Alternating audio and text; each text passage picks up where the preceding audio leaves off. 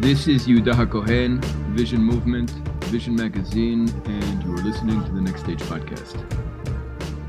Tensions within Israel are still pretty high surrounding the issue of judicial reform, and I recently saw a very interesting article by Ariel Beery, really coming from the other side, really coming from the perspective of opposition to these reforms, but also articulating what he thinks the people of Israel need to do in order to move past this incredibly polarizing moment in our history.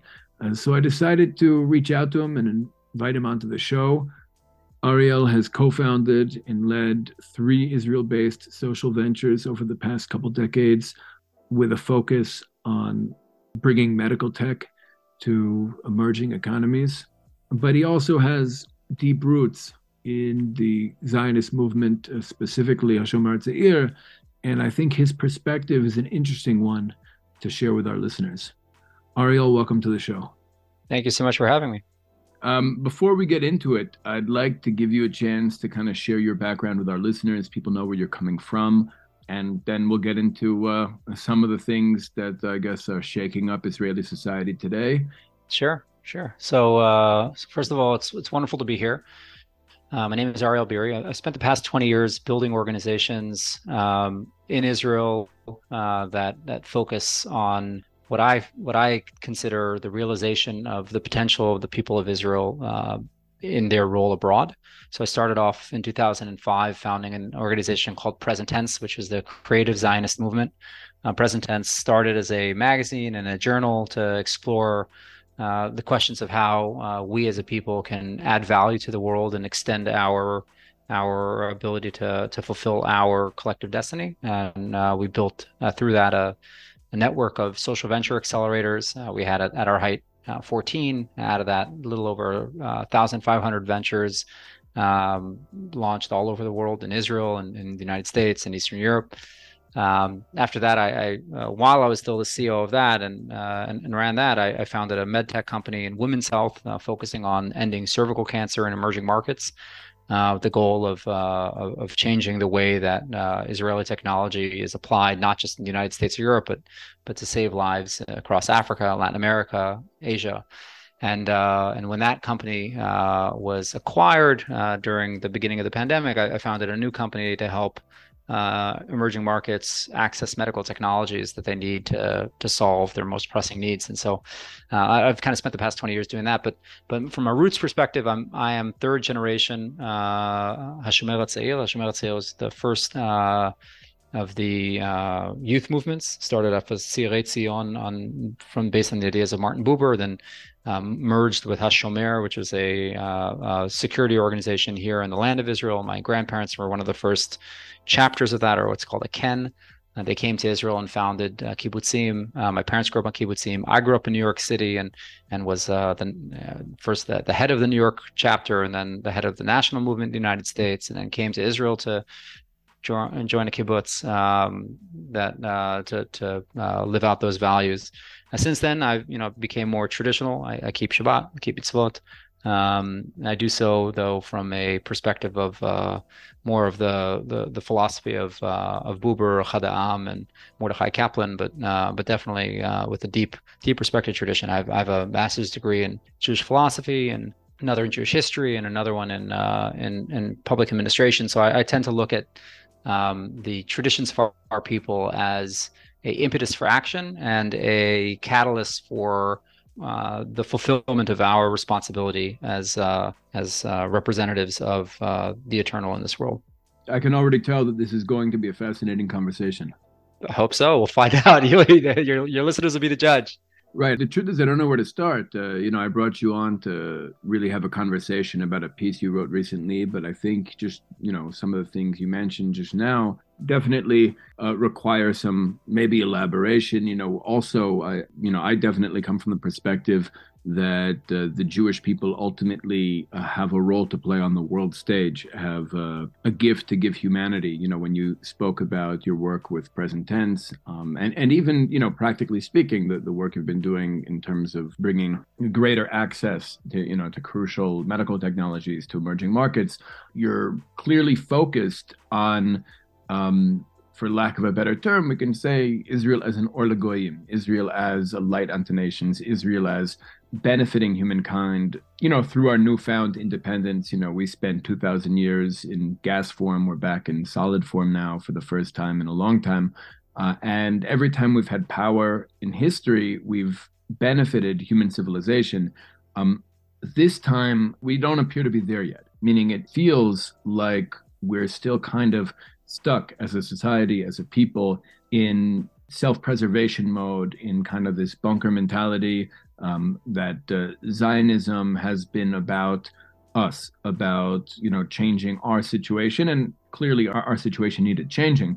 Mm-hmm. But just from the way you introduced yourself and your background, it's clear you already have an eye towards what the success of Zionism can mean, not just for our people, but really for all peoples. Yeah. I mean, I agree with you mostly. There's certain parts that I would look at it a little differently. So, I believe that that the entire arc of our history has been an experience of learning and growth. And so I think that our time in exile and in the diaspora has been as valuable for our people as our time also in the land. And we don't have to go far for that, right? I mean, we know that other than Yitzchak, all the Avot spent their time growing and learning and becoming outside of the land of Israel, and none of our Avot and none of our heroes really ever had the opportunity to live peaceful lives on the land. It's one of those things where I think that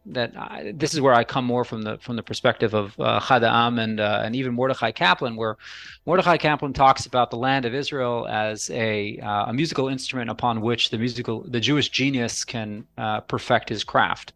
Mm-hmm. Once we have sovereignty, we have the ability to show what we can really do when we're freed from the requirements and restrictions of other majorities.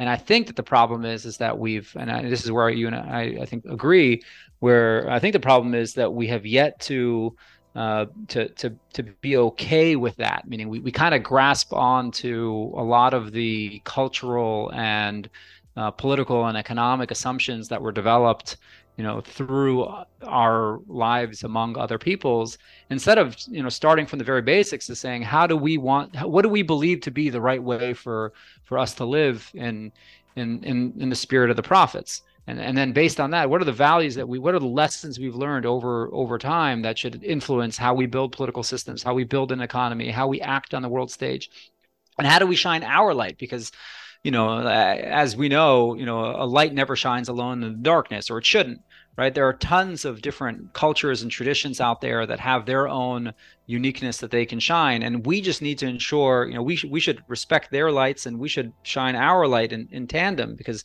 it should be the job of all of God's creatures to provide the value they can to the orchestra of creation.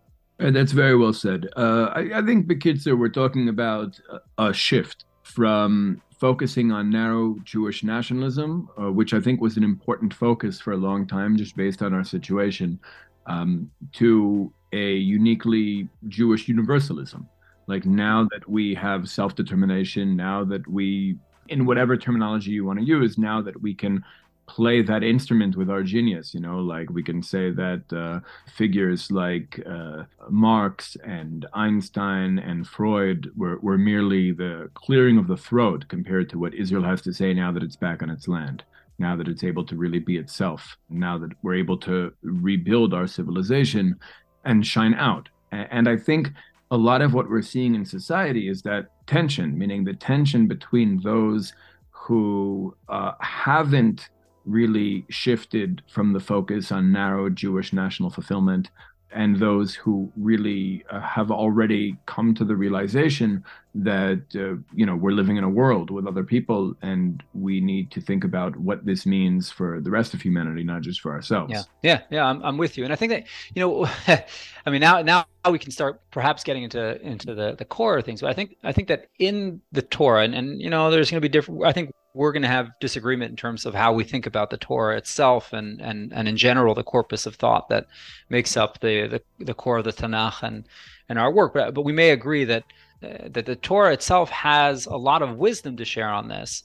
That is, I think that one of the big reasons that the Torah, again and again reminds us that we were strangers in a stranger's land, and because of that, we need to treat the stranger as we would want to be treated ourselves, is because it recognizes that all peoples around the world are dealing with this struggle of trying to self-determine and differentiate and become themselves. But in doing so, it's very easy to fall into a chauvinist, a nationalistic view in which we are better than others.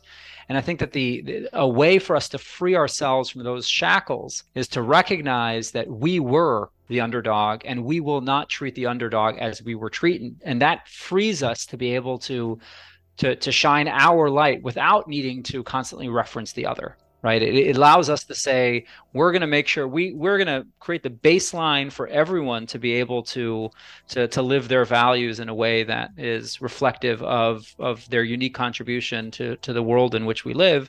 And we understand that anyone's desire to coerce another into living in a way that doesn't reflect their values is inherently problematic. It inherently brings us back to the tzarut Mitzrayim, to the restrictions of an empire. I agree with that. I'm not sure that's the whole essence of what we're leaving behind. Yeah, for sure. A little simplistic to say it would be, right. I'm sorry if I made it sound like that would be the whole essence. No, but I think that's there. I definitely see that as present in the message.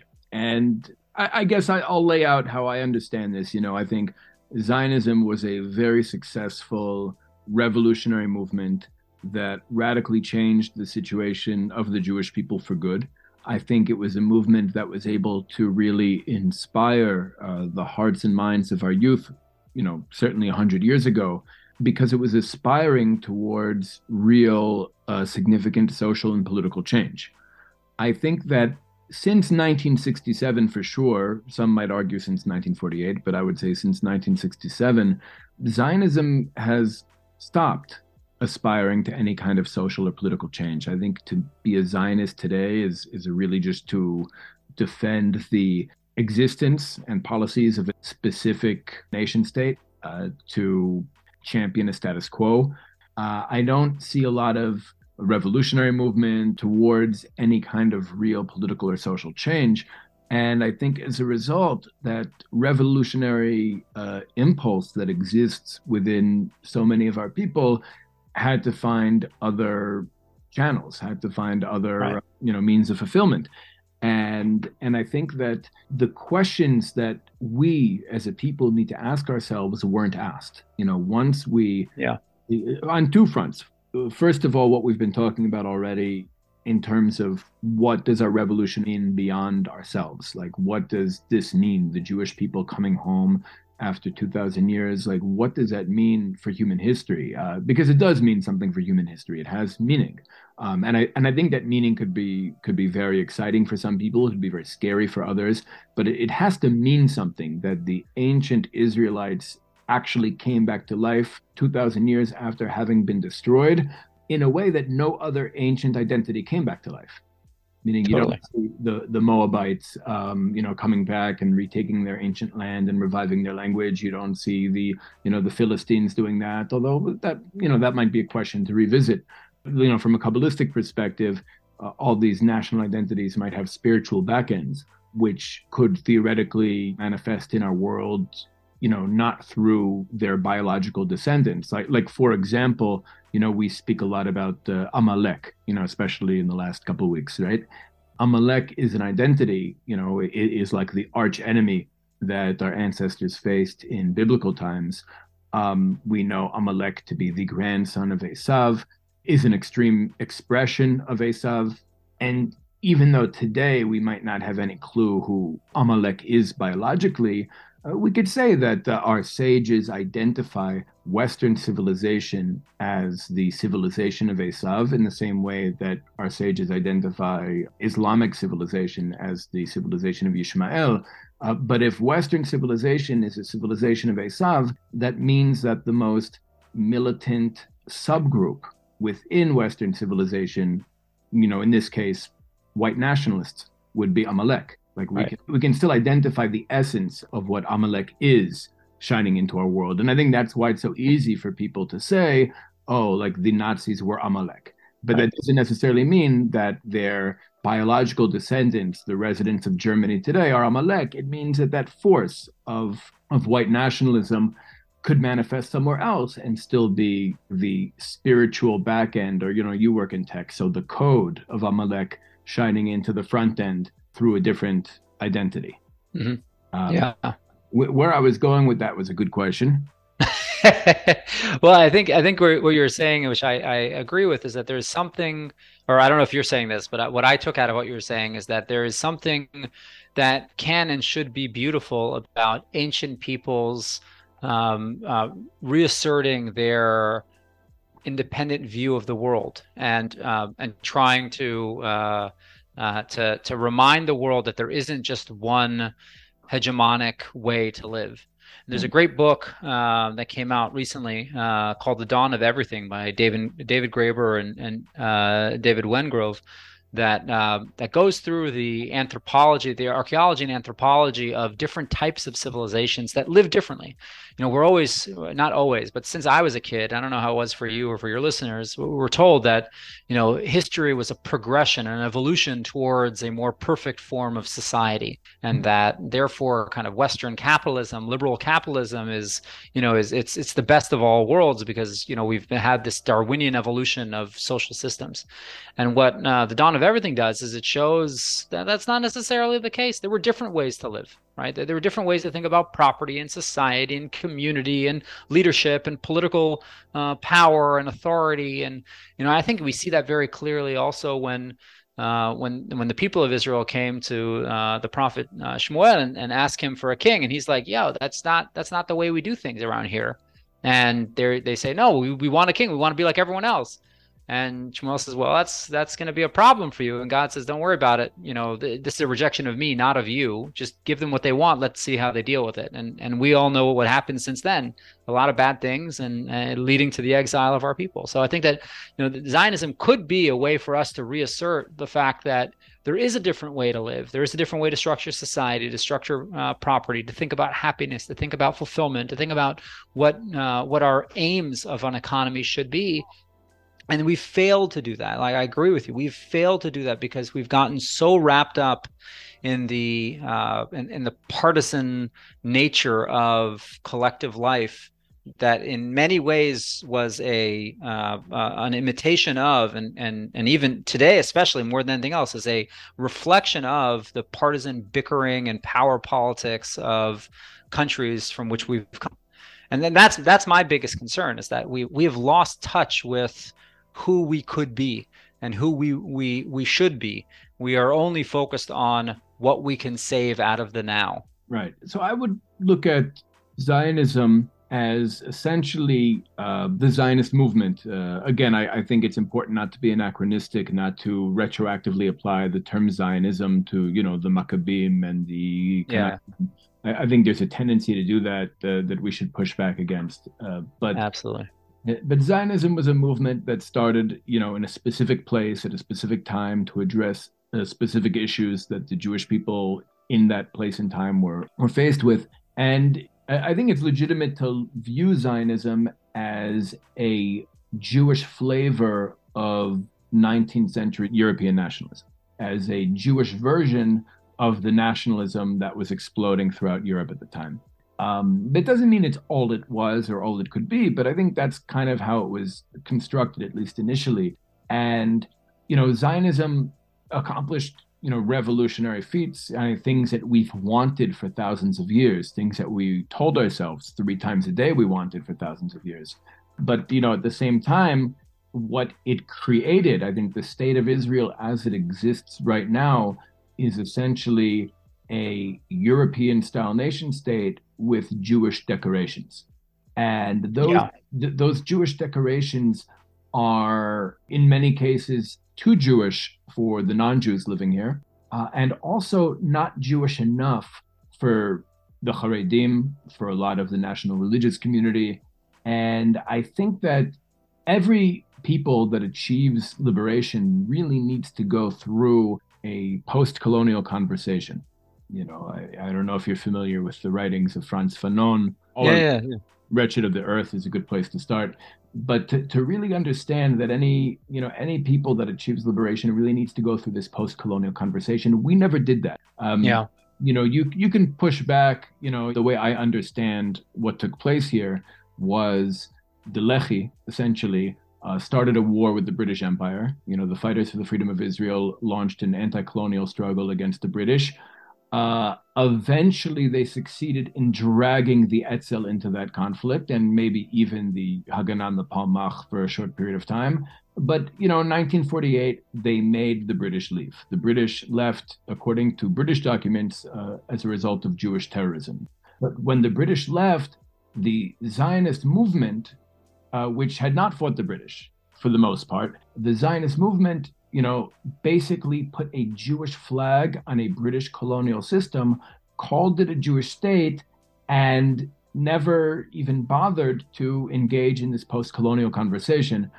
In fact, even the initial, and this brings us to our current crisis, because even the initial intention to create a constitution during the first Knesset just never happened, partially as a result of us avoiding the crucial conversations we need to have. We need to acknowledge what happened to us, the trauma we came home with, because we came home with a lot of trauma, especially Ashkenazi Jews.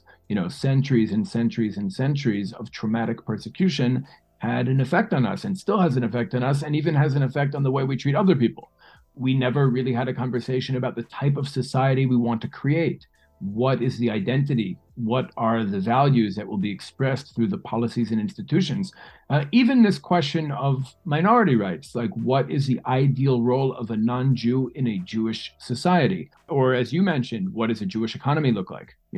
How do you create a real Jewish economy that expresses our identity and values? And for lack of doing that, it feels like the conversations we're having or the debates we're having in society are arguments over whether we're going to accept or reject the Western models of minority rights or other things. Yeah, I mean, look, I'll agree. I'll agree with you on a few. I just want to, so my history, the history that I have learned, and my family's history is very different than the one that you said about, the rebellion against the British. My family was here under the British. My grandfather built in the workshop of Kibbutz Beit Alpha that he was a member, built the Choma Migdal, the tower and the wall that they put up in the middle of the night for Kibbutz Nir David, right next door. My family's experience of the war against the British and British independence from the British is different than the one that you said. I think I recognize the role that Lehi and Etzel had. Haganah and Palmach fought very pitched battles and did a lot of work in order to fight for independence. But with that said, I want to also add that the kibbutzim, Vashomer HaTzeir, they did have a different vision for society. However, and this is where kind of I think, the past is past. We can argue about it. Different people have different stories of history. The fact is that we're here today and we're living the life we're living. Is that a lot of the very spiritual and reconstitutive efforts of the early years of the Zionist movement, that was not the political Zionist movement, which I want to separate between kind of Herzlian politics and political Zionism, and the more kind of I'd say class struggle version of Mapai of Ben Gurion. On the edges in the kibbutzim that I grew up in, there was a different vision. That vision failed, however. I want to say very clear, that vision failed. It did not succeed in becoming the last of the Jews and the first of the Hebrews, which was the famous statement by Berdichevsky. We did not succeed in beating back Western consumerist society. We were beaten by it. Now, there are some kibbutzim that are wonderful even still today, where life is lived differently and people have different aspirations and success is measured differently, but that has not become the general culture of Israel. And I agree with you that right now we're arguing over questions of law and order that are foundationally practical in nature. They're not value based. I have not yet seen a leader in Israel get up and say, the reason we want to build this kind of an institution is because it will allow us to live out these values. Like, I haven't seen that. And maybe that's my lack of perspective, but I have not yet seen someone do what you said right now, which is to say, what are the institutions we need to be able to live at our values? That to go back to the article that you mentioned that I wrote, that's what I've been trying to push for a number of years, which is to try to go back to the very stories that have constituted us as a people and to understand what it is that we should be achieving, and then based on that, develop the institutions and the frameworks that will lead us there or enable us to go there. I think that's very well said. And I think that is the project. And, Ruby Rivlin, our former president, has a famous speech where he speaks about the 4 tribes of Israel. I feel more comfortable talking about the 12 tribes of Israel. Because, and I think that a lot of the problem with these political conversations currently is that we're using frameworks that don't suit us. Concepts like liberal and conservative, or secular and religious, or even right and left. These are framings that grew out of another civilization. They're very connected, to Greco-Roman thought, to Christian dogma, to the revolutionary transition between feudalism and capitalism. They mean something very deep in Western civilization, but they're very shallow when applied to our people. And I think, it makes more sense for us to really look at the different groups within Israeli society as modern expressions, just like I mentioned before with Amalek and white nationalism. When we look at Israeli society today, we can see, or the broader Jewish world, we can see different tribal forces expressing themselves through different socio-political groups. And I think, the 2 major leadership tribes we see among the tribal identities are really Yosef and Yehuda. And, in my camp, I guess I'm in the Yehuda camp, we tend to look at the Zionist movement as the movement of Mashiach ben Yosef. There's a famous book that was written by one of the it's actually our former president, Ruby Rivlin's great-great-great-grandfather. He was a student of the Gaon of Vilna, and he wrote down the Vilna Gaon's teachings on Mashiach ben Yosef. And basically what it comes down to is that Mashiach ben Yosef is the physical, material rebuilding of the nation of Israel and its land without the content, the spiritual content, without the ideological direction, without knowing what it's for, just building the vessel. And basically, we understand Yosef, the character of Yosef, the concept of Yosef, the tribe of Yosef, as a tribe that is very good at managing the material world, building states, building economies, building armies, very much looking for our place among the nations, very much focused on what we share in common with other civilizations, especially dominant civilizations at any given period, whether it's Egypt in the time of Yosef, whether it's Greece in the time of the Maccabean revolt, or if we look at the kingdom of Israel, which after the kingdom split following the death of Shlomo, the kingdom of Israel was the dominant kingdom. It was more economically, militarily, diplomatically more powerful, but it was also much more susceptible to foreign influence. Whereas the kingdom of Yehuda as a force represents what's unique about Israel, what's different about us, our Torah, our temple, our Jerusalem, our prophecy, our destiny, etc. Yehuda, we consider often to be the more important kingdom because we descend from it and because it had the Davidic dynasty in Jerusalem, etc. But at that time, the kingdom of Yehuda was really a landlocked desert kingdom that had very little impact on the world, whereas the kingdom of Israel was really interacting with the international community. And I think these 2 forces are very much in conflict today. I think that Yehuda is like the Jewish particularist force, and Yosef is a more universalist force. And I think when you take, for example, any social or political issue, and I think this really gets at the core of the tension within Israeli society today, or even the broader Jewish world, when you take any social or political issue, a Jew who's expressing the tribal force of Yosef will look at it and say, well, what is the right moral thing to do according to the most enlightened, the most morally advanced civilization in the world today? Whereas somebody from Yehuda might look at that same social or political issue and say, well, what would our ancestors in the Tanakh do in this situation? How would they deal with this? And that's the right thing to do.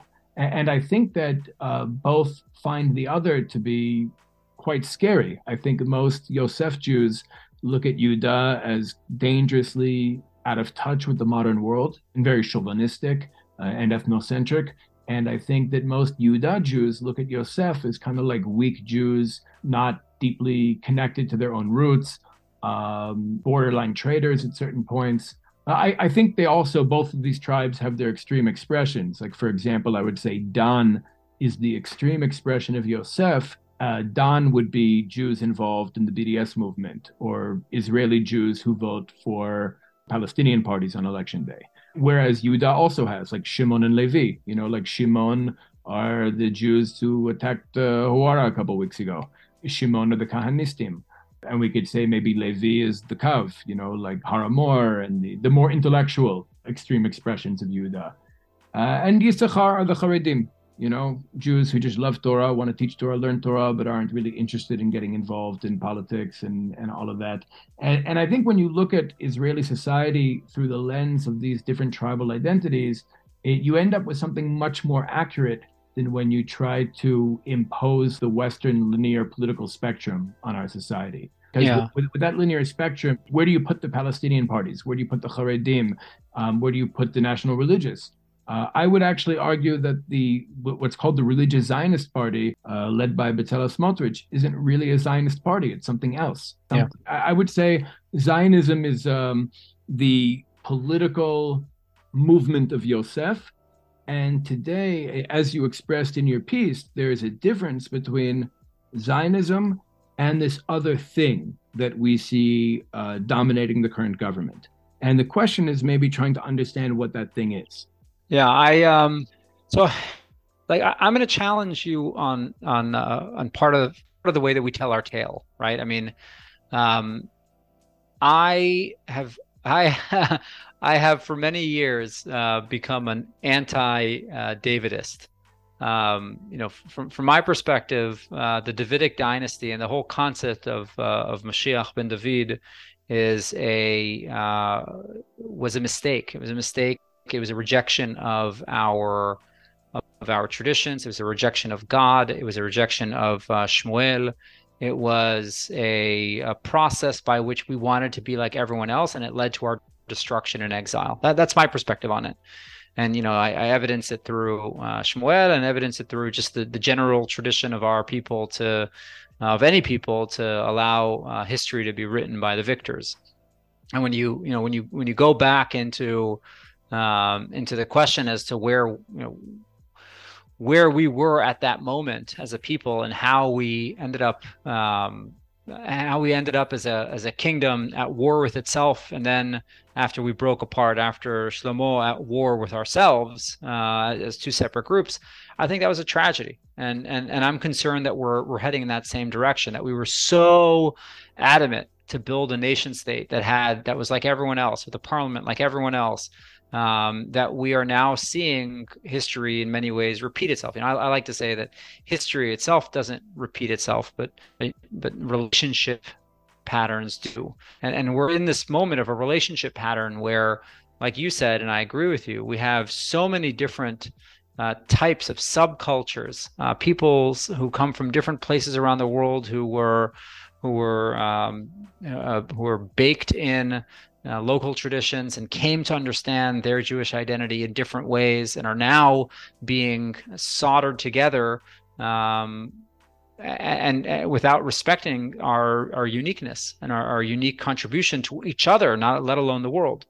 And so, my hope would be that we would come to a place where we recognize that the United Kingdom was a mistake, and that to create a united government in Israel, a single government here in Israel, is a mistake. I think we need to come to a place where we are living in at peace with our diversity, recognizing the beauty of the children of Yaakov, and by the way, recognizing the beauty of the children of Abraham. When we look through, when we reread the stories of Abraham and the relationship that developed between Yitzchak and Ishmael and onwards, yeah, there were bad apples, right? I mean, Amalek came from within us. But they're bad apples. There are always going to be bad apples. As you said, Shimon was not a favorite son by any means.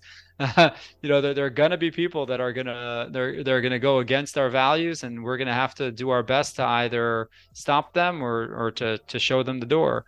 But I think that that if we continue to think of ourselves in the framework of Mashiach ben David, I think that we're going to be in serious trouble. And that reminds me, by the way, of the debate between I think it was Rav and Ishmael, I think it was, or Abba and Ishmael, on what is the Olam Haba. Olam Haba, the world to come, the world we are building, the world that we can bring. In my opinion, I'm on the side that the Rambam took. I think that the Olam Haba is the world in which we are free from the constructs of other nations. Now, we don't need to live in a centralized, controlling state. I think that we have the opportunity as a people, we have the traditions as a people, we have the values as a people, we have the potential as a people to show the world that life can be lived differently. It doesn't need to be lived in the pursuit of commodification. It doesn't need to be lived at growth at any cost. It doesn't need to be lived as a center for power politics and conquest. It can be lived from a place of true freedom and devotion to the greater good. So, first of all, when you talk about the core point you're making is like other nations, right? The core point you're making right. in terms of where we've went wrong historically and where we might be going wrong today is trying to create or just mimic the structures of others. Meaning, when we speak about the issue with the nation demanding a king from Shmuel, like all other nations, that's the problematic part, like all other nations. Meaning, we actually had a mitzvah from Sefer Dvarim to appoint a king. The Rambam brings it in the beginning of, what you just quoted from the Rambam is from Hilchot Melachim, in the very beginning. We could have an argument about that, but yes, I acknowledge the fact that there's been interpretations that direction as well. Yeah. Well, first of all, I'm not sure melech and king are exactly the same thing, because sometimes the essence of the concept gets lost in translation into English. So melech could mean something very different, I think. Well, from a Kabbalistic perspective, the melech is really like what's called the nefesh klali. It's like the national soul concentrated in one person, and all the personal is kind of nullified to the national needs, and he's just kind of living his people's story. It's hard to find such an individual, but the concept of melech is not one of ruler, so to speak. It's more of leader. Like just, the fact that when we go to war, the melech goes in the front. He doesn't stay behind barking orders.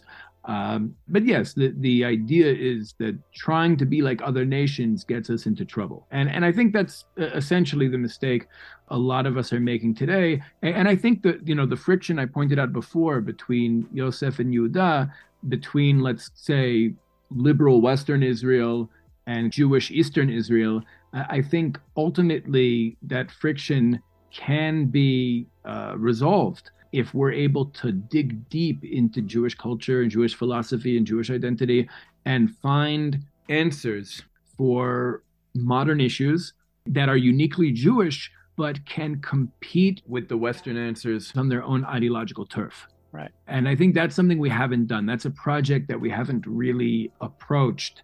And that's where the answer is. I mean, that's where Hebrew universalism will come from, when we're actually able to find, universal answers that are deeply Jewish, that come from us and are not just us trying to, usurp somebody else's that don't necessarily fit us. And it's not just us. I would say, India, for example, has the same problem. India has a very unstable political system because it's also a British colonial system that they just adopted once they achieved independence.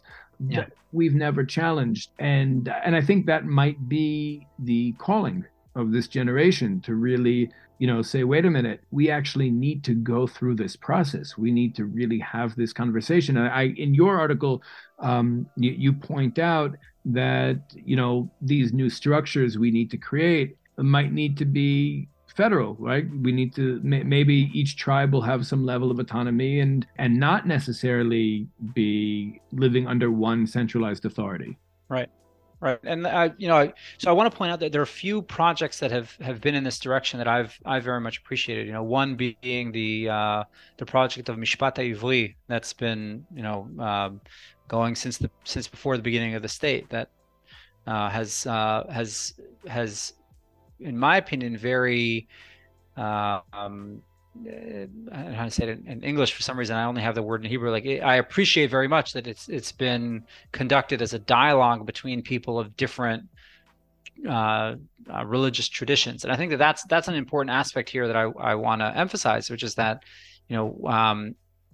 oftentimes secular people and as well as Orthodox people tend to think that the people who understand what our traditions are the people who learn Torah in a certain way, learn Talmud in a certain way, are conversant in the text in a certain way. And I'm not sure that that's true. And I think that even if you look at the work, if you look at the conversations between the Amoraim and the Tanaim, you see that practice and Minhag Makom is almost as important as text, because text can always be interpreted and reinterpreted.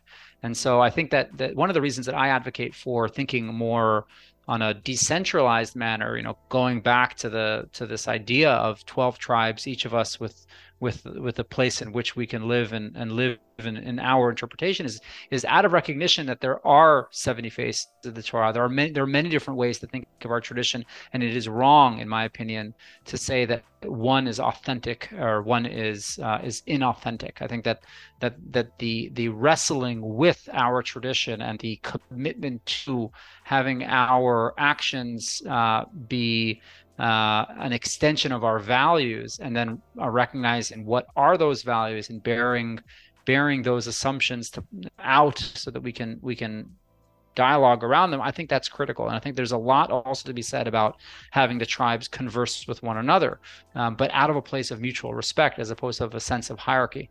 So one is the work of Mishpat Ivri. The second is this wonderful series of the Jewish political tradition by Walzer, and a lot of the work by his cohort of people who've looked into different Jewish political traditions and economic traditions.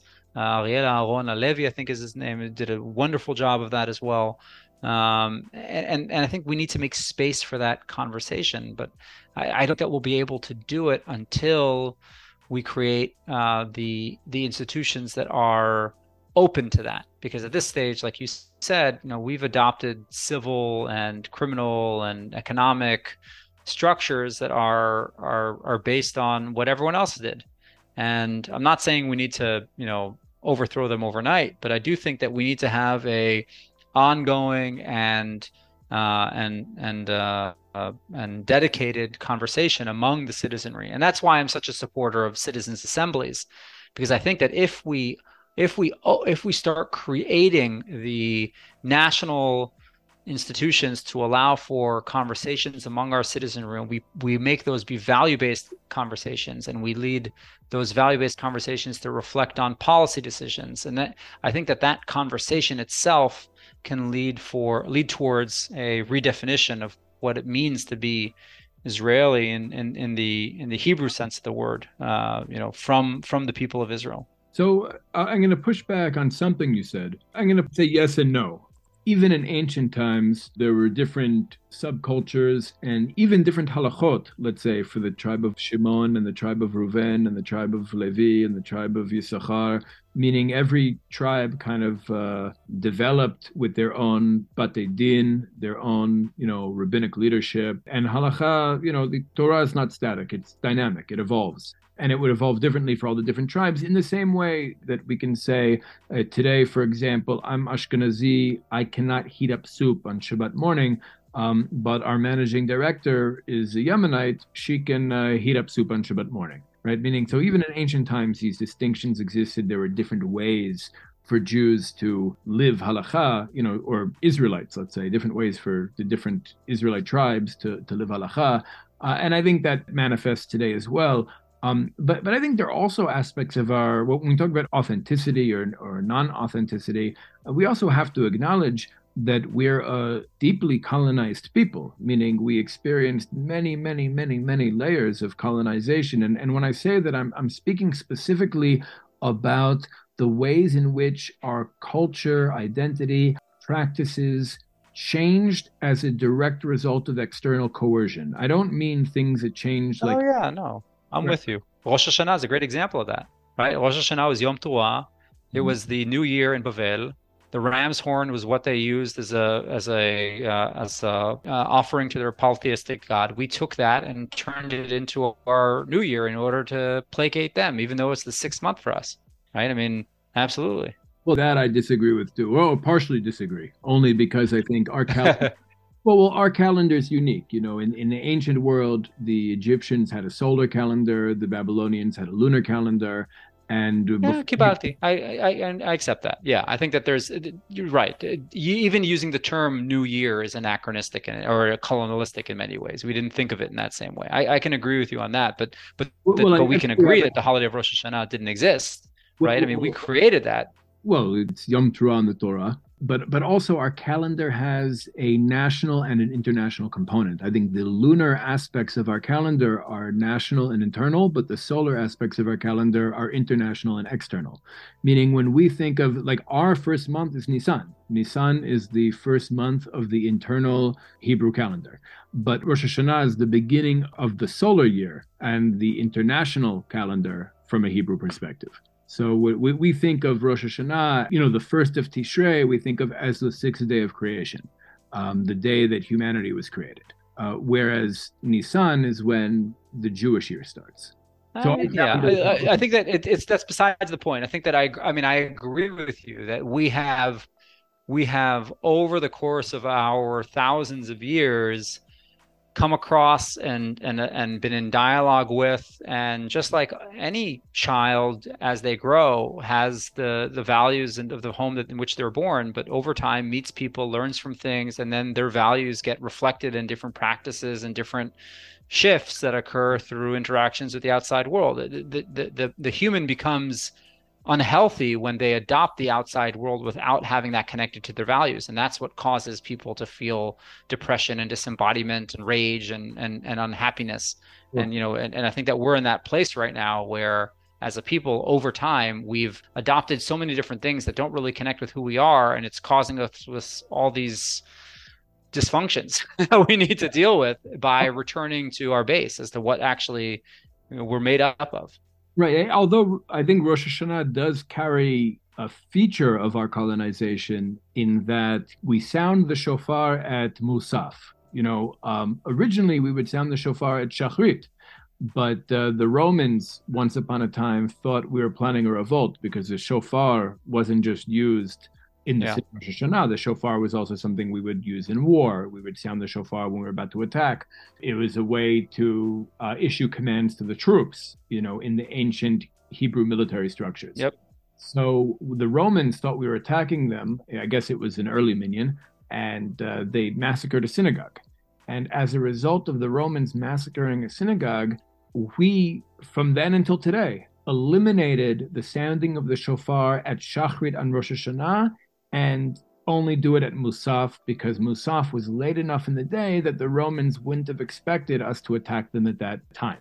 So I think part of the post-colonial conversation, just using this as an example, we would first of all have to acknowledge what happened, just know that story, what happened and what Right. changed. And then there's a separate conversation whether or not we want to put that back. We should have a conversation. Do we want to start sounding the shofar at Shachrit on Rosh Hashanah earlier in the morning? There could be arguments for, arguments against. I think it's a relatively benign conversation. I don't think the ramifications of it would really affect people in the same way that other similar conversations might. But to be aware of what happened to us, why we made the change we made, knowing that it was not cultural evolution or even us being in contact with other civilizations and picking things up that we think are good and could work and are conducive to our culture, but rather like something we changed as a direct result of persecution, and then having the conversation whether or not it's appropriate to put that back or leave it as is. And I think we need to have that conversation on a lot of things, alongside conversations about building, structures that are unique to us, that can help us, rebuild our society in a healthy way. We haven't, I mean, in many ways, I do a lot of work, specifically with West Bank Jews and Palestinians. And it brings me into contact with a lot of different elements of Palestinian society. So even when it comes to just the political maturity of these two societies, it always embarrasses me to say that Palestinian society is so much more advanced and so much more ready for certain conversations than Israeli society is. That's very interesting. That's a very interesting. I'd love to learn more about that another time. I want to strengthen what you said, which is that I think that not all things that are not from us are bad. It's just a question of how we, just like again, as we grow as people, we learn from other people, and some of those things are good, and that's fine. And that's, if we go back to a more spiritual view on it, from my perspective, we were all created in the image of the Creator. For us to imagine that we were given, all of the truth and everyone else was given all lies is just incorrect. It's not correct.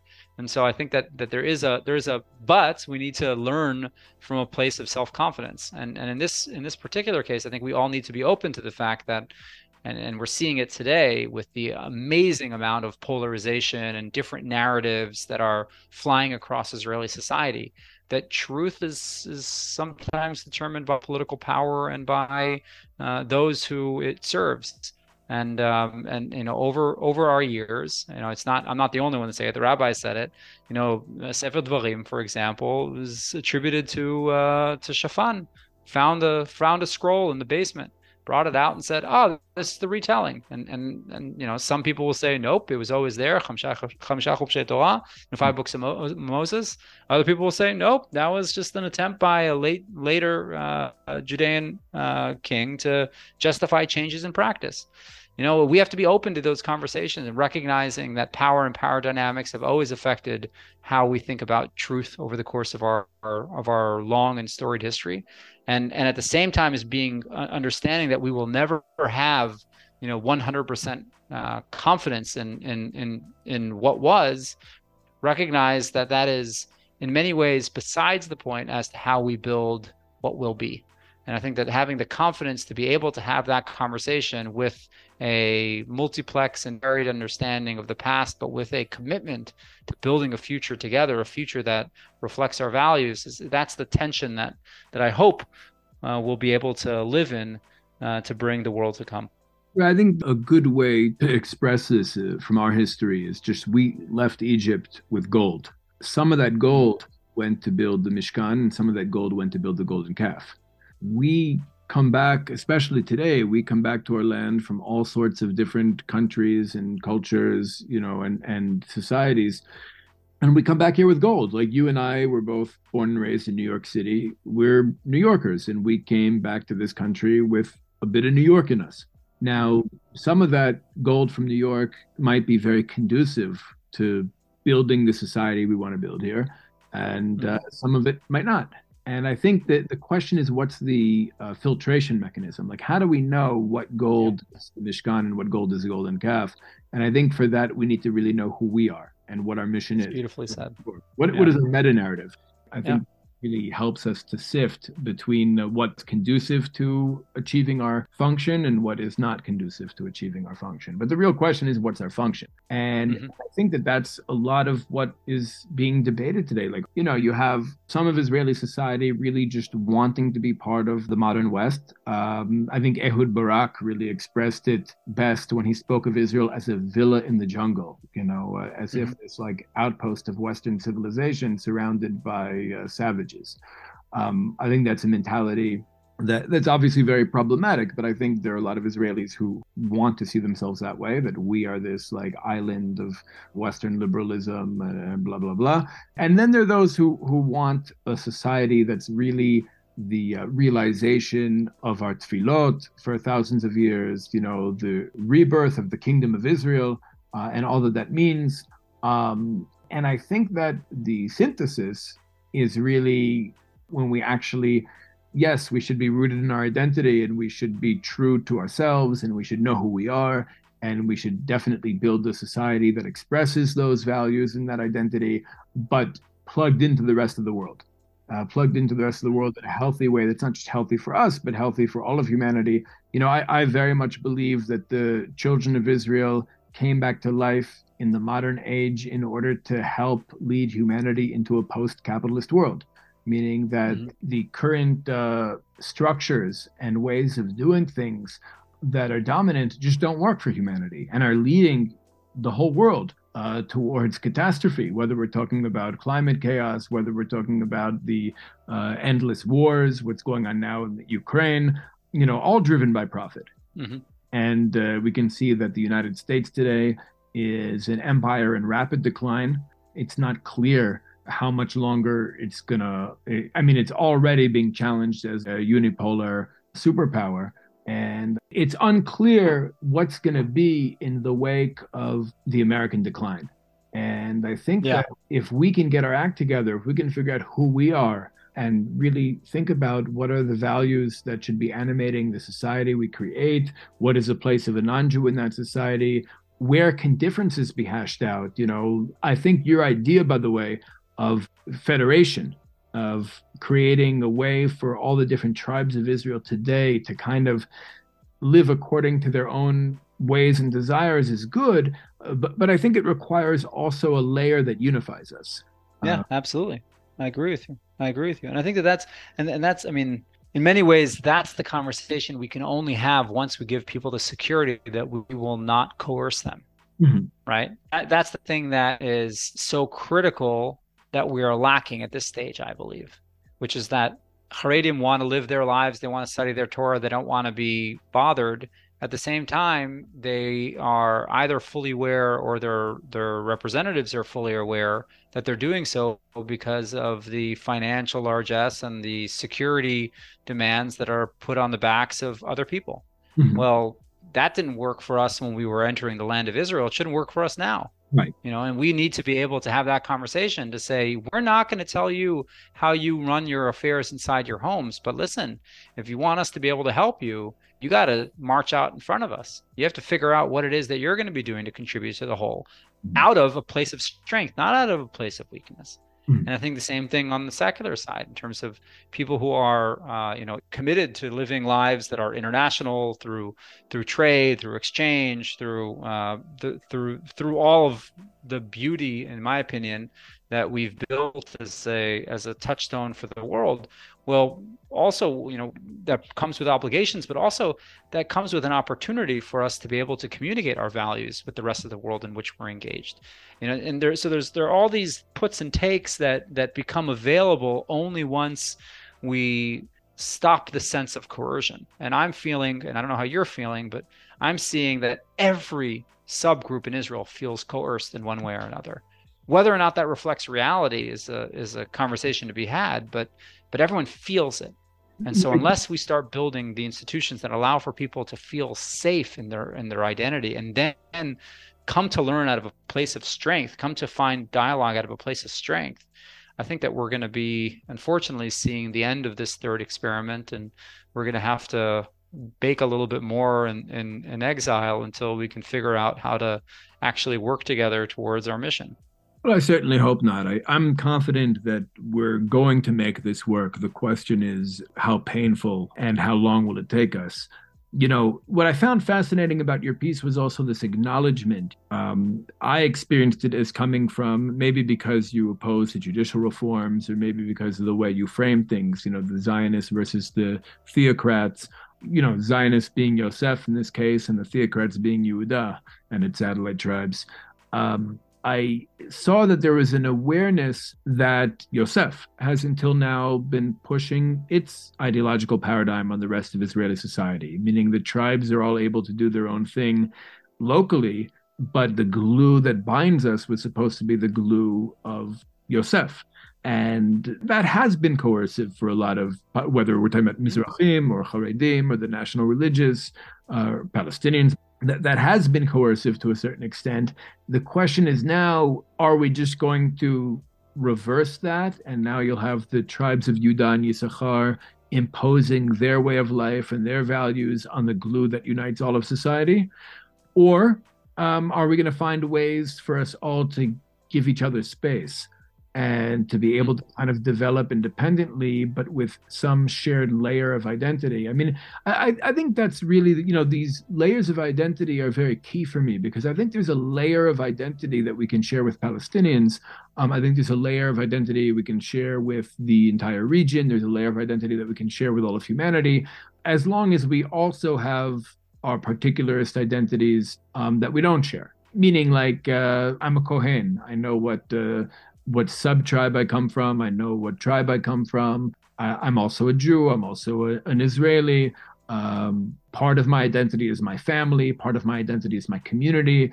Part of my identity is my tribe.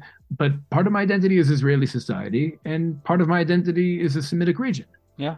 When we have those different layers of identity, and we're able to appreciate that identity doesn't have to be one-dimensional, then we're able to kind of, on the one hand, do our own thing and live as we'd like to live ideally, while still feeling part of this bigger collective that includes other people who are living a little bit differently. Mm-hmm. Yeah, I'm with you. And by the way, I think that's one of the big mistakes that we continue to make as a society. All of the different tribes, is what you just said, which is that we're very quick to say when someone else is trying to coerce us, but we're not very quick to admit that we were coercing them. And that's one of the things that I think is, without having a structure in place to allow for people to recognize the dignity of difference, as the late Rabbi Jonathan Sachs put it, without having that foundation to recognize that it is in our differences that we can contribute our unique perspective to the world and our unique energy to creation, that we end up impoverishing the future. And I think that we need to build that foundation now. And that's one of the things that, I talking about, the current situation here in Israel, and the civil war that is already upon us, meaning, we're deep in it, and please God, may it not turn violent, but we're deep into a conflict right now, and my only hope is that these are birthing pangs, and that we are now going through a process of rebirth. We've, for 75 years, we've kind of germinated and developed, and now we're finally starting to get ready as a society of nearly 10 million people living here, more if you count Palestinians that live among us. How do we come out of this? How do we come out of this in a way that allows us to build a future that we can be proud of, and that we will be proud of for the thousands of years to come? So when you say civil war, when you say we're already deep into a civil war, you're talking about a cultural conflict between Yosef and Yehuda, or are you referring to something else? Yeah, those are the titles that you would give it. I think that it's way more than Yosef and Yehuda. I think that there are many different tribal groups that are fighting one another here. And I don't think that they're, thank God, I don't think that they're violent as of yet, although we're seeing more and more signs of violence emerge. Mm-hmm. But I think that this conflict is real, and we can't, we shouldn't use nice words about it. This is a real conflict. There is hatred that is brewing. There is a sense of violence. Right now it's legal violence, but we know that law is violence. A cherem is a very violent act, and we're seeing cherems all over. We're seeing right now, I think that we are going through one of the more challenging moments of our history in recent memory. It's a transition. Yeah. Look, one of the metaphors I like from the Tanakh is a transition from Shaul to David. We can look at Shaul as Zionism. Shaul, like you pointed out, a king like all other nations, was focused on the security of the Jewish people, the economy of the Jewish people, the unity of the Jewish people, but didn't necessarily have higher aspirations or a vision for what the kingdom of Israel should be. David, who I know you're not a That's why I'm laughing, because you're talking to the wrong guy when it comes to those metaphors. right. But here's what it is. David is like, let's say, the Smotrich voters, okay? Those who are, go to the elite combat units and have a very clear ideological vision for what the state should be, based on our history, based on our identity, based on halacha. They want to build a temple, but David cannot build a temple. Only Shlomo could build a temple. Shlomo is Hebrew universalism. And okay, Shlomo might share the identity of David, but he's focused outward. He's really focused on what are we here to give to humanity. And it's actually very interesting if you look at the very last, when you look at the very last political act that David is recorded as doing, if you look at the end of Shmuel Bet, the second book of Shmuel, the second book of Samuel, one of the last things that David actually does before the transition to Shlomo is he acknowledges and tries to correct the crimes of Shaul against the Givonim. Okay? That's interesting. I never thought of it that way. That's what I personally see is necessary for us to be able to kind of move into this Shlomo stage. The David Jews, meaning not the Tel Avivim, but the Jews living out here in the West Bank, the Judeans, the Mitnachlim, we need to acknowledge the crimes of Zionism against the Palestinians and try to correct those. And I'm not sure that Shaul could do that. I think only David can do that. Because what I often see happening with Shaul Jews, what I often see happening with the Yosef Jews, whatever metaphor we want to use here, when they confront what Zionism did to the Palestinians, they often just become anti-Zionists. But I think the Smotrich voter or the Ben Gvir voter or the Maoz voter, his Jewish identity is deeply rooted enough that he can acknowledge what Zionism did to the Palestinians and experience real empathy and actually try to correct it without losing his identity, without becoming anti. And I think that's what's needed at this point. Not necessarily, but most of our conversation here has been about what's needed between us, between the people of Israel. But I think in terms of this is one of the reasons why the peace work I'm involved with, focuses so much on those Jews, the Jews who live in the West Bank, vote for Smotrich, or don't vote at all because they're just like fed up with the system and want to replace it with something else, because they're the ones whose sense of Jewish identity, I think, is strong enough and deep enough to be able to withstand knowing that we're not always the good guy, knowing that we've done some things wrong. And the truth is, I think for that side of the political map to be able to acknowledge it shouldn't be difficult. Like I often say to people, like to my neighbors, I say, listen, the same people who did the Saison and the same people who did the Otelena did the Nakba. Like, how's it so hard to accept? That's an interesting way to put it. Obviously, I come from a different side of that history, but I very much acknowledge and recognize the wars of the Jews and the tragedies that befall others. And I'm with you. I think that's a very interesting perspective and refreshing to hear. No one's perfect. I think no one's perfect. We should be honest about who we are and what we want. We should be honest about what we've done, the mistakes we've made.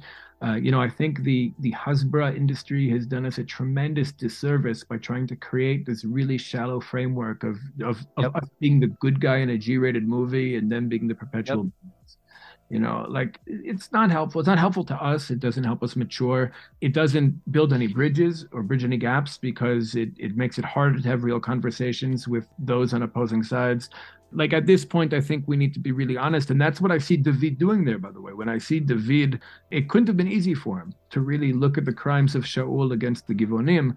And by the way, there's a lot in that story, meaning even the way in which Shaul pursues David and the way David responds to that, I think very much reflects the clash between, the Zionists and the religious nationalists in Israeli society. That's an interesting. Yeah, I definitely acknowledge that. Meaning, David's not all bad. He's definitely a complex figure. And one of the things that I always appreciated about our confidence as a people was that even those people that we thought were not we thought that even those people that we remember as being in direct connection with the Creator, we recognize their flaws. Right. And I think that that's what you just said is a beautiful thing. You know, we recognize that Moshe couldn't enter the land of Israel. It didn't matter how much he sacrificed. He screwed up and he took responsibility. And that's what people in power and positions of power need to do. They need to recognize that they're not going to be perfect and they don't get everything they want. And that's where I go back to this question of, if you will make yourself a king, whether or not, we interpret that as when you make yourself a king or if you will make yourself a king, we have to restrict what that king can for himself and what that person can do with it. It all comes from the same basis that I think is such an important part of our tradition, that I hope will guide us in the years to come, which is to recognize the fallibility of the person and the importance of the community in which a person lives to allow for rebuke, to allow for correction, to allow for the situation within a larger set of outcomes that should be good for the whole.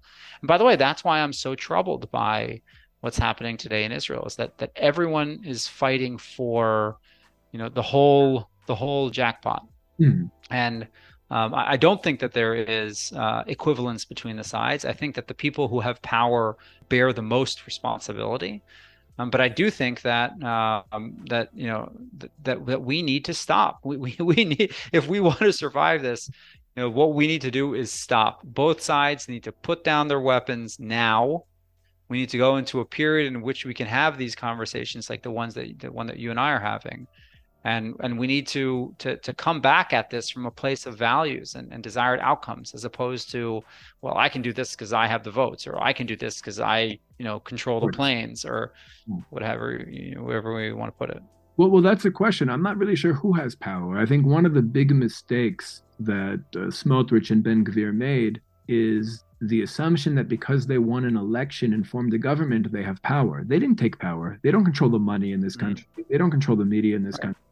They don't control the security forces in this country. Like, I don't know if there's really a constitutional crisis and, the courts are striking down laws that the government and the Knesset are passing in order to curtail the court's powers.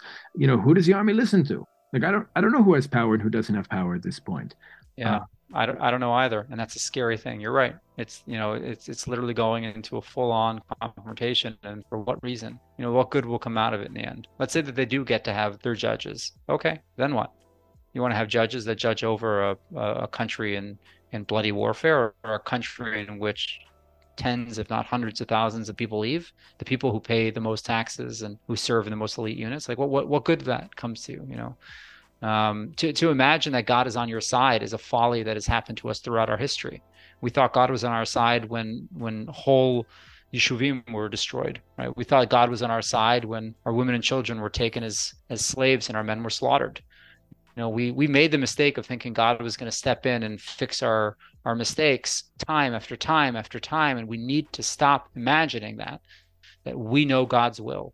The Kadosh Baruch Hu is on our side, but what is best for us isn't always what we think is best for us. Okay, that's a very diplomatic answer on your part. I appreciate that.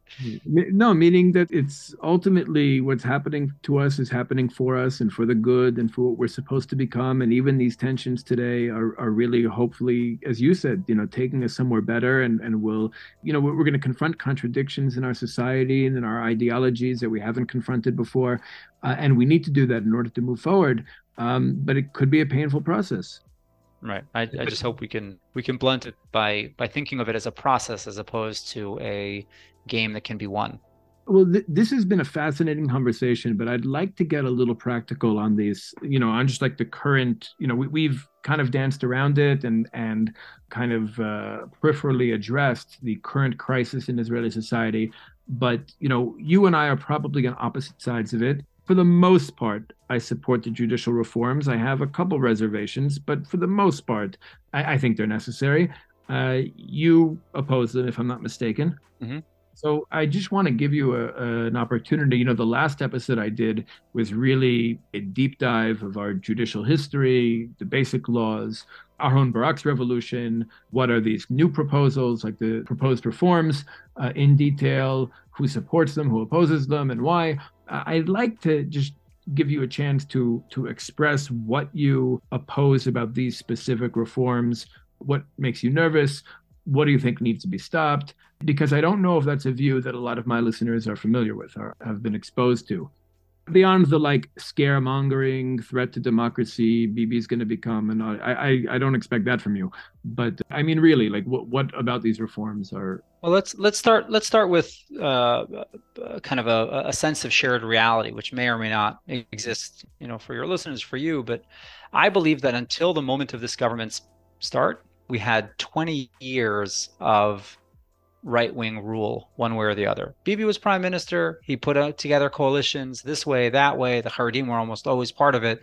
There was a 1 year, not even, where there was a government that included many right-wing elements, some left-wing elements, very central, thought of things in a bit of a different way, but generally did not do things that were socialist in their economic sense, or did not leave the West Bank, Yehuda and Shomron and the other side. So, we've had about 2 decades where we've lived under a government that over time has made judicial reforms. And I think that most people forget that Gideon Sa'ar, who was a Likud minister, made reforms that Ayelet Shaked then used in order to increase the representation of more conservative voices on the Supreme Court.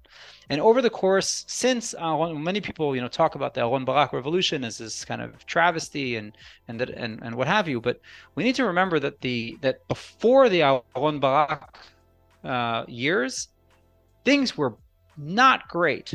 Meaning, from the beginning of the state until the rise of the Likud, we had a single party rule. And yes, I was benefiting from that as a person, but I recognize that single party rule is a bad thing. Mapai, Ben-Gurion's party, did whatever it wanted, and it created a political monoculture and economic monoculture that did not benefit the state of Israel. When Aaron Barak began the judicial revolution, it was in many ways a reaction to the economic crisis of the time, the changes that were happening in Israel. And since then, if you look at any measure of Israel's prosperity, its ability for growth, its sense of freedom, its sense of happiness, everything improved. And so from my historical perspective, we've been doing all right for the past 40 years. Israel's become a world leader in technology. It's become an economic hotspot. It's become a place that people want to live. People are returning back to Israel because of this sense of security that the government can function in its own, and the courts will protect our individual liberty. What concerns me about these reforms is that it centralizes power under a single body. And that body currently is controlled by a relatively small number of people. And I just don't believe that centralization of power is a good thing. And I think that there are many ways to get to representation. There are many ways to get to diversity of views. There are many ways to get to a conversation about the values and the implementation of those values in new laws that are reuim, that we should have them. We should have these conversations. It is right and good to talk about the lack of Mizrahim, or the lack of religious people, or the lack of Aravim that are part of the of our judicial system, and it's right and good to talk about what the courts should be dealing with and should not be dealing with. But I think that the reforms, as they were presented as a package, and as we understand the thinking behind them and the philosophy behind them, take away the protection of the people from the power of the government. And whether it is Mapai or whether it is Likud, for me, is irrelevant. What the most important thing is that we keep a strict separation between our liberty and the powers of government. And that's why I think that these reforms need to be stopped immediately. We need to go into a longer term conversation as to the values we want to live. And we need to be able to build up a more diverse body of representatives that allow for the different identities that make up modern Israel. Yeah, I think the problem is that a lot of people in this country, certainly Jews in the West Bank, but I think a lot of the weaker sectors of society more broadly, also in the periphery, have looked at the judicial system as the violator of their rights. And not, look, these reforms appear to be aiming to do two different things. There's number one, empowering the Knesset over the judiciary, and also diversifying the Supreme Court, like having, stopping it from just being, like a monolithic club of, Ashkenazi Tel Aviv elites. I don't know if both are necessary. I don't know if it's necessary to empower the Knesset over the courts and change the makeup of the court. I think one or the other is probably enough. But exactly. Also, but let's agree there. I agree with you. I agree with you that the courts look. First of all, let's recognize that a process has been put in place since Gideon Sa'ar and the last right-wing government that did reforms that were broadly accepted by society. Right? There were no protests about it. Everyone said, "Oh yeah, that's right." And when Ayel Shaked brought in more conservative justices, people said, "Yeah, that makes sense. That's the right way to go."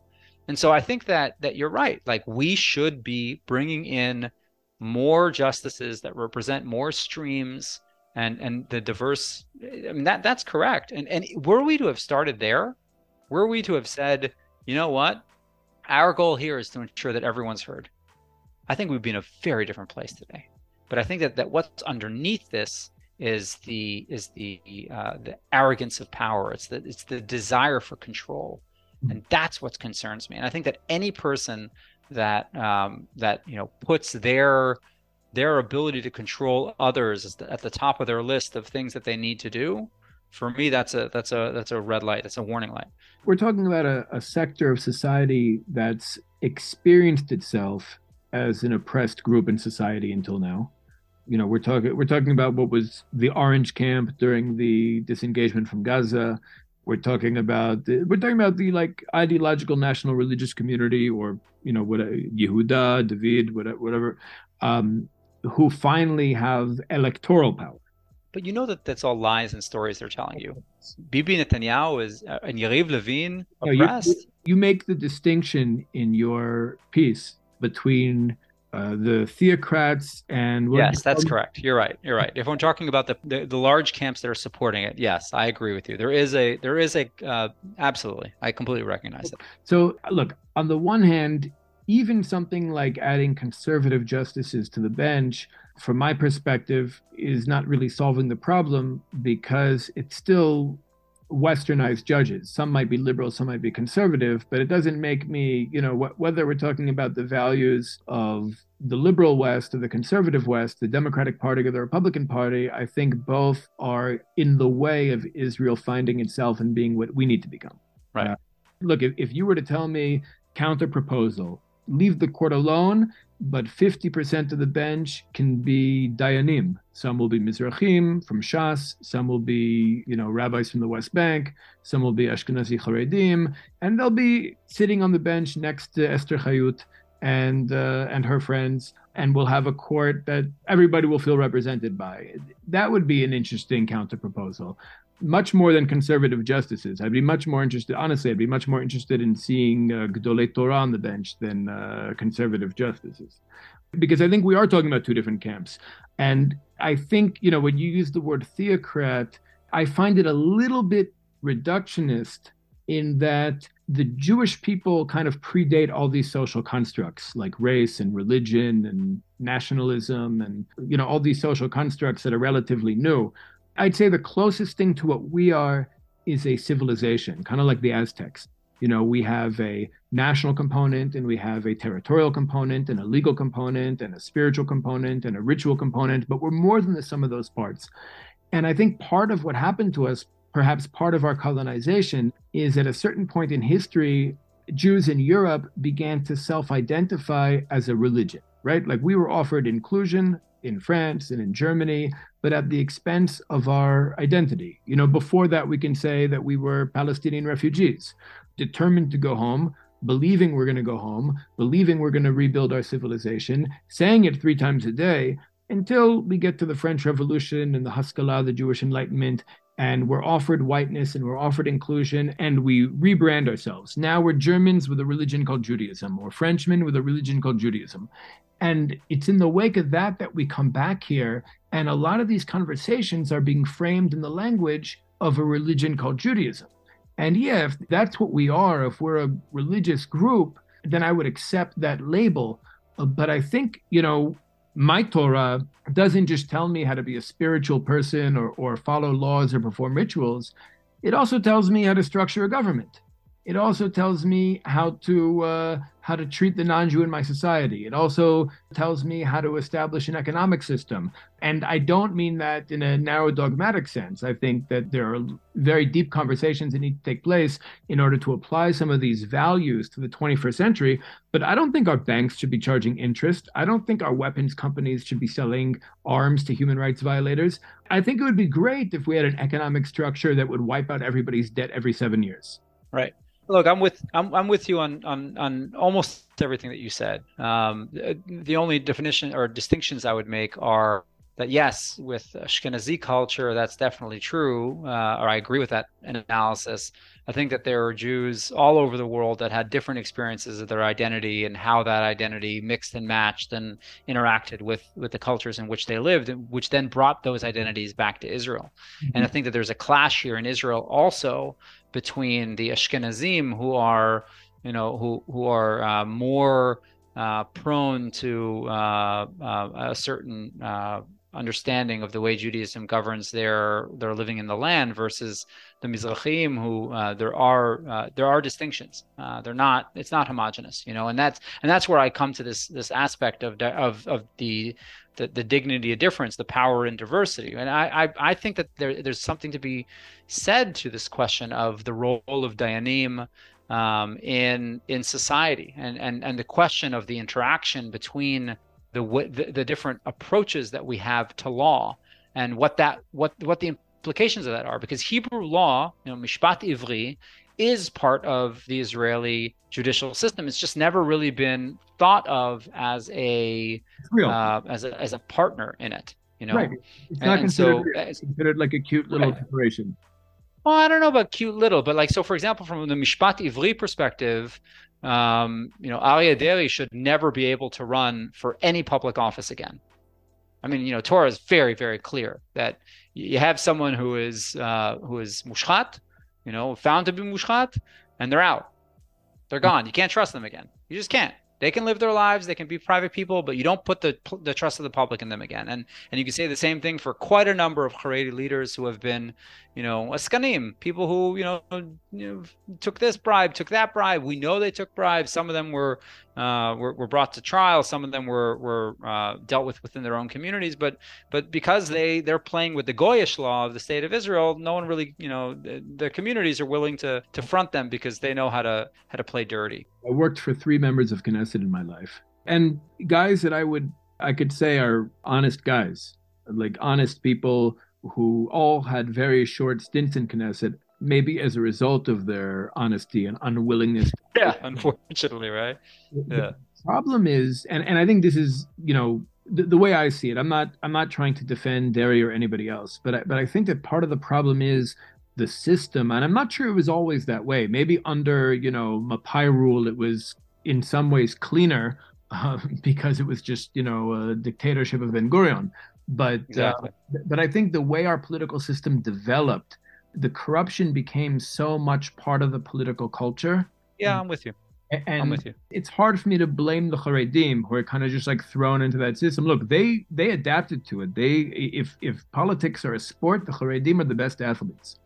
Yeah. They really figured it out. But I think, when the game is being played a certain way and everybody's doing it, and by the way, this maybe, I don't know about today, but certainly a few years ago, I would have said that this distinguishes the Haredi politicians from the national religious politicians. The national religious politicians would on principle, tried to be tzaddikim in the political system and therefore be ineffective. Whereas the Haredim would just, like you said, they look at it as okay, these are the rules of the game. This is what everybody's doing. We're going to do this too. And they push their agenda and they win. So it made them effective. But I think, to be fair, they do get called out a lot more. There's much more of a magnifying glass on them. I'm not sure that the level of political corruption is greater among the Haredi politicians than among any of the other. I mean, we put prime ministers and presidents in jail, right? I mean, for corruption. So no, I mean, I think that there's. I'm not saying that it's a unique thing to the Haredim at all by any means. I'm just saying that, according to Torah law, those people shouldn't be our representatives. They shouldn't be in public office. They just shouldn't, right? I mean, can we agree on that part? I think the deeper problem you already said, they're not relating it to it as a real Jewish system. They're relating to it as like the Polish parliament, the Sem, that they're just like competing what they want from.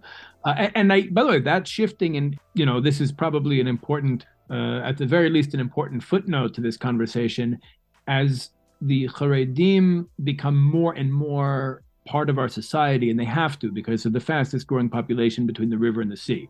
There's no way economically they could sustain themselves as they were. They have no choice but to be pushed into Israeli society. And what happens when Haredi Torah meets nationalism, the result is Kahanism. That's just what happens when Haredi Torah meets nationalism or national consciousness. So I think one of the things we're seeing, even though the Haredi numbers continue to grow, the Ashkenazi Haredi party stays relatively at the same place every election. Right. A lot of the younger voters are going to Ben Gvir, meaning a lot of Yisachar, the younger Yisachar tribe, is becoming Shimon. And that's something we need to, when we talk about moving forward, which is really the core thrust of your piece, you have to also take Israel's trajectory into consideration, which I think you do. Like you warn that if we don't have this conversation now, it's going to be forced on us within the next 10 years. You make that point. That identity, that Shimon identity or that Kahanist identity, I don't have a problem with the identity. Like assuming we don't have a conflict with the Palestinians, I think that identity is fine. Some of the political conclusions I might disagree with, but I don't think the identity is necessarily problematic. I think there's a place for the tribe of Shimon. Just like the tribe of Dan, the tribe of Shimon has like an important place within Am Yisrael. Yaakov wanted Levi and Shimon separated and dispersed, just the way I want salt and pepper separated and dispersed on my food. I think that I don't know if I'm with you on that one, but I hear you on everything else that you're saying, and I think that but I want to go back to this issue of the concentration of power, which I think is never good, and I think that that's why people who support this legislation out of a desire for increased representation are being sold a bill of goods. I think that that they are using that Bibi and Levine and the oligarchy that's emerging is using the excuse of representation. I mean, just look at what happened in Israel since Menachem Begin. Menachem Begin was able to verbally champion the plight of the Mizrahim. Mm-hmm. And how much has the Likud really done in order to bring Mizrahim into its leadership and ensure that Mizrahim were on the bench for all the years that the Likud was able to lobby for their betterment? Right? And how much has the Likud really done? And unfortunately, I think there are cynical ploys by people who love power, and that's what's happening with this judicial reform. And I think that if people really care about diversity, if really what they want is to have their voices taken into account, then there are way better ways to get it than to try to have a single party grab all of the levers of power and then do with it whatever it would wish. Yeah, I guess, from this side, it looks like the Supreme Court has been the concentrated power in the country since the 1990s. I mean, that's the way no matter how many elections we win, we just don't have power. That's just the feeling on the street over here. So I think balance is the key, though. Like, I don't think it's empowering the legislative branch over the judicial branch. I don't think the judicial branch should continue to be empowered over the legislative branch either. To be honest, I think the Levine-Rothman reforms were meant as just the opening of a negotiation. I suspect that was just their first offer. They assumed somebody would negotiate with them. Nobody did. They didn't expect this level of backlash. we need to look behind what's actually happening here. We have a series of powerful people who are seeking to get more power.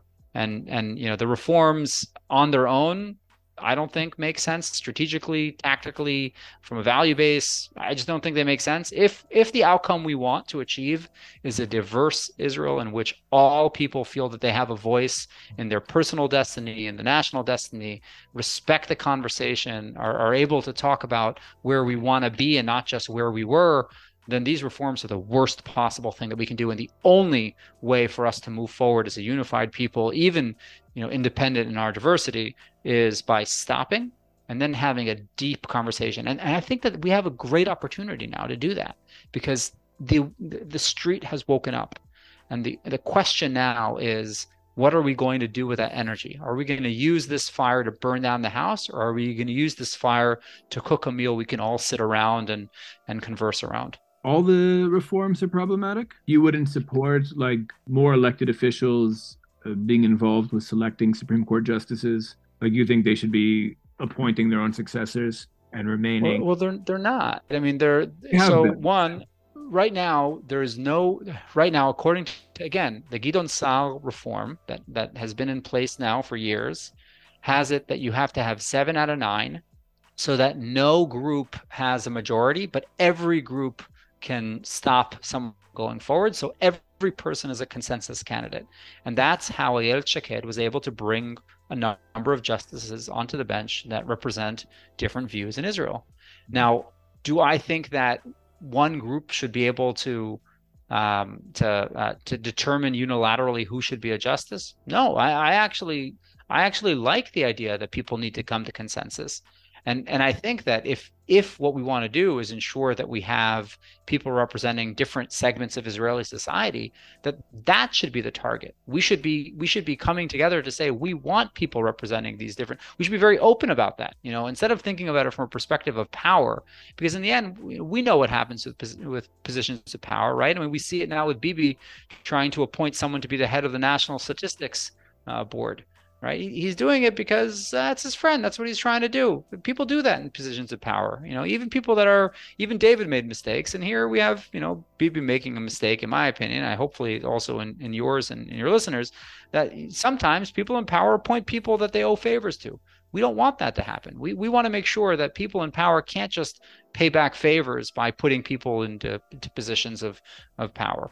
We want people to be able to govern by consensus. So if what we want to achieve through that is representation of Israel's different demographic groups and perspectives, that should be the mission of the committee. And we should be able to set guidelines. If we started there, if we said, look, we want to make sure that a certain number of people come from each of the tribes, and it's your job to make that happen, then they'll find the consensus candidates, and the people that are on the coalition side will say no to anyone that they think is not right, and the people on the civil society side will no to every person who's not right, and the people who are on the justice side will say no to every person that they think lack the necessary credentials to be judges. And we've seen that they have said yes again and again and again to conservative justices that sit on the bench that represent Mizrahim, that represent Aravim, that represent Mitnachlim. But yes, we need more. We need more. I am with you that we need more. This is just not the way, so in my opinion. In your vision for a federation here, would each sector have its own Supreme Court? Or would there be one Supreme Court over the entire, like a centralized Supreme Court for the entire nation? I think that's a conversation that we should be having. I have, of course, my perspective on it, but I recognize my limitation. Right. So we at the Vision Movement are very focused on really trying to identify the goals of Jewish liberation for this chapter of history, meaning Zionism did incredible things, revived the Hebrew language, ingathered exiles, declared a state, created the infrastructure for a state, then declared a state. Now the question is, what are the goals today? In our movement, there are people who've identified reconciliation with the Palestinians as an objective of Jewish liberation today. And I do believe that our liberation and Palestinian liberation is very much intertwined at this point. Freedom from the United States, decolonizing Jewish identity. But you're really putting forward another objective that I think is worth really thinking about, and that's creating new structures for our society that can actually accommodate our ideological diversity while keeping us unified. Am I saying that correctly? Does that? Yeah, that's right. I think that we need to return to a sense of confidence in our shared purpose and use that confidence to enable our diversity to express itself through dialogue. So I'm challenging myself here because I had seen this as on a large scale, on a national level, we're witnessing a transition from Shaul to David, and the people, what I would consider a vanguard, who are already David, need to start transitioning to Shlomo. Like that. And, as I said to you, the way I thought that we can do that is by really acknowledging what Zionism did to the Palestinians, what Shaul did to the Givonim, but this other perspective that I think is equally compelling is that no, Israel as this tribal tapestry needs to figure out a way to create space for us all to be able to live the lives we want to live, to all live according to the structures that we believe fit us, but in a way that we're able to remain a single nation, united. And I think that's a conversation that could grow out of this clash. Like the tensions in society today could give birth to this. Yeah. If we were to, I don't know if this is already happening, but if we were to create some kind of forum where, let's say, I don't know, between 5 and 10 representatives of each tribe were able to come together and have these discussions in a real way and disagree on a ton of things, but agree on some things, hopefully, would you be able to provide a short list of people who you think should represent your tribe? That's a very good question. What I'm working on now is to begin that work on the municipal level, so that we can have those people emerge from the different regions of Israel, out of the understanding that we're going to have to explore the differences and distinctions between regional and ideological identities. So yes, I think that's the process that we're now that the work that I'm doing as a volunteer. And hoping to kind of to grow over the course of this coming year is going to result in, which is a national assembly that is a moshav, ability of people to come together from the different from the different edges of Israel, in order to have that conversation, which is what is the Israel that we want to live in? What are the institutions that will enable us to continuously and consistently have conversation and moderate between the things that we want and ensure the things that we need? So what would you think about transitioning to a participatory democracy? I think that's one model that has come up a few times that I'm very much I'm very interested in learning more about. I never really delved into the intricacies of transitioning towards a more participatory democracy. I'm very interested in a whole host of different. I wouldn't say necessarily democratic. I think that, and this goes back to our initial conversation. I think that even the very term democratic is not the right term, right? I mean, we need to get to a place where one of the things I've always kind of wrestled with is this idea of a Jewish and democratic state, where I believe that if you want to call it Judaism, I more think of it as Torat Israel. That Judaism is inherently respecting of the individual's rights and liberties, and thinks of the individual as differently in a different way than democracy thinks of the individual. And so, I think that by adopting the term democracy and adopting the idea of liberalism, we are necessarily creating a tension that is sometimes challenging for us to bridge. But for right now, they're crutches for us as we learn to walk again. And so, whether it's participatory democracy, whether it's other types of more anarcho-syndicalism, there are many different ways. Whether it's it's more community-led regional assemblies. I've seen many different models floated, and I think that it's through the dialogue between people who are authentically representing who they are without needing to make apologies, but at the same time committed to a shared future. I think that through that dialogue, we'll be able to develop a system that works for us.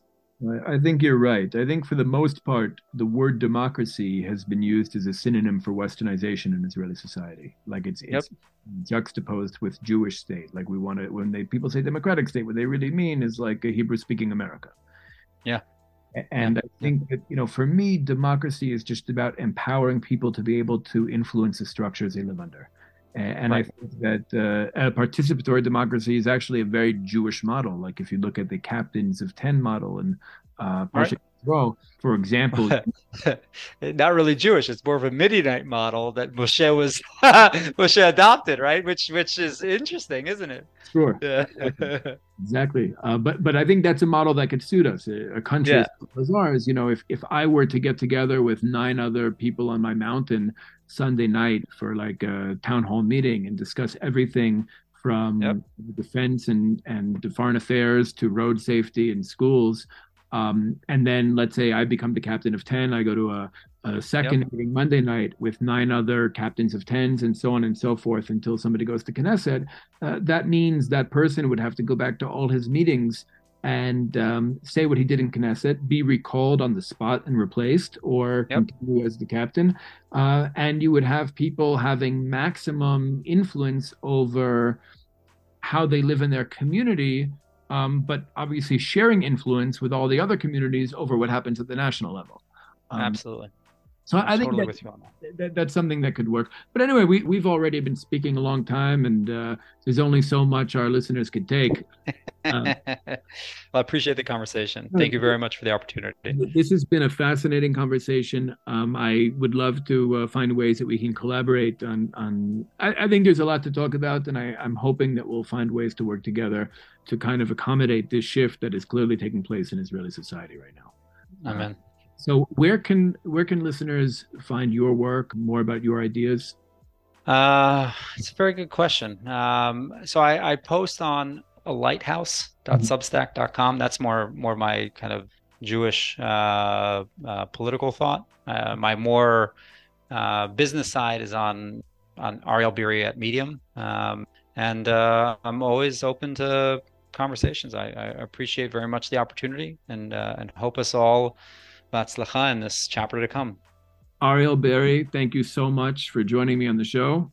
Thank you. Chazak ve'ematz. I just like to take this opportunity to thank all those who support the show and keep it free and widely available. And of course, listeners should feel welcome to join them. You can contribute to making this show happen by going to visionmag.org or visionmovement.org and clicking donate on the menu bar up top. This show is completely listener funded, and we definitely want it to stay that way.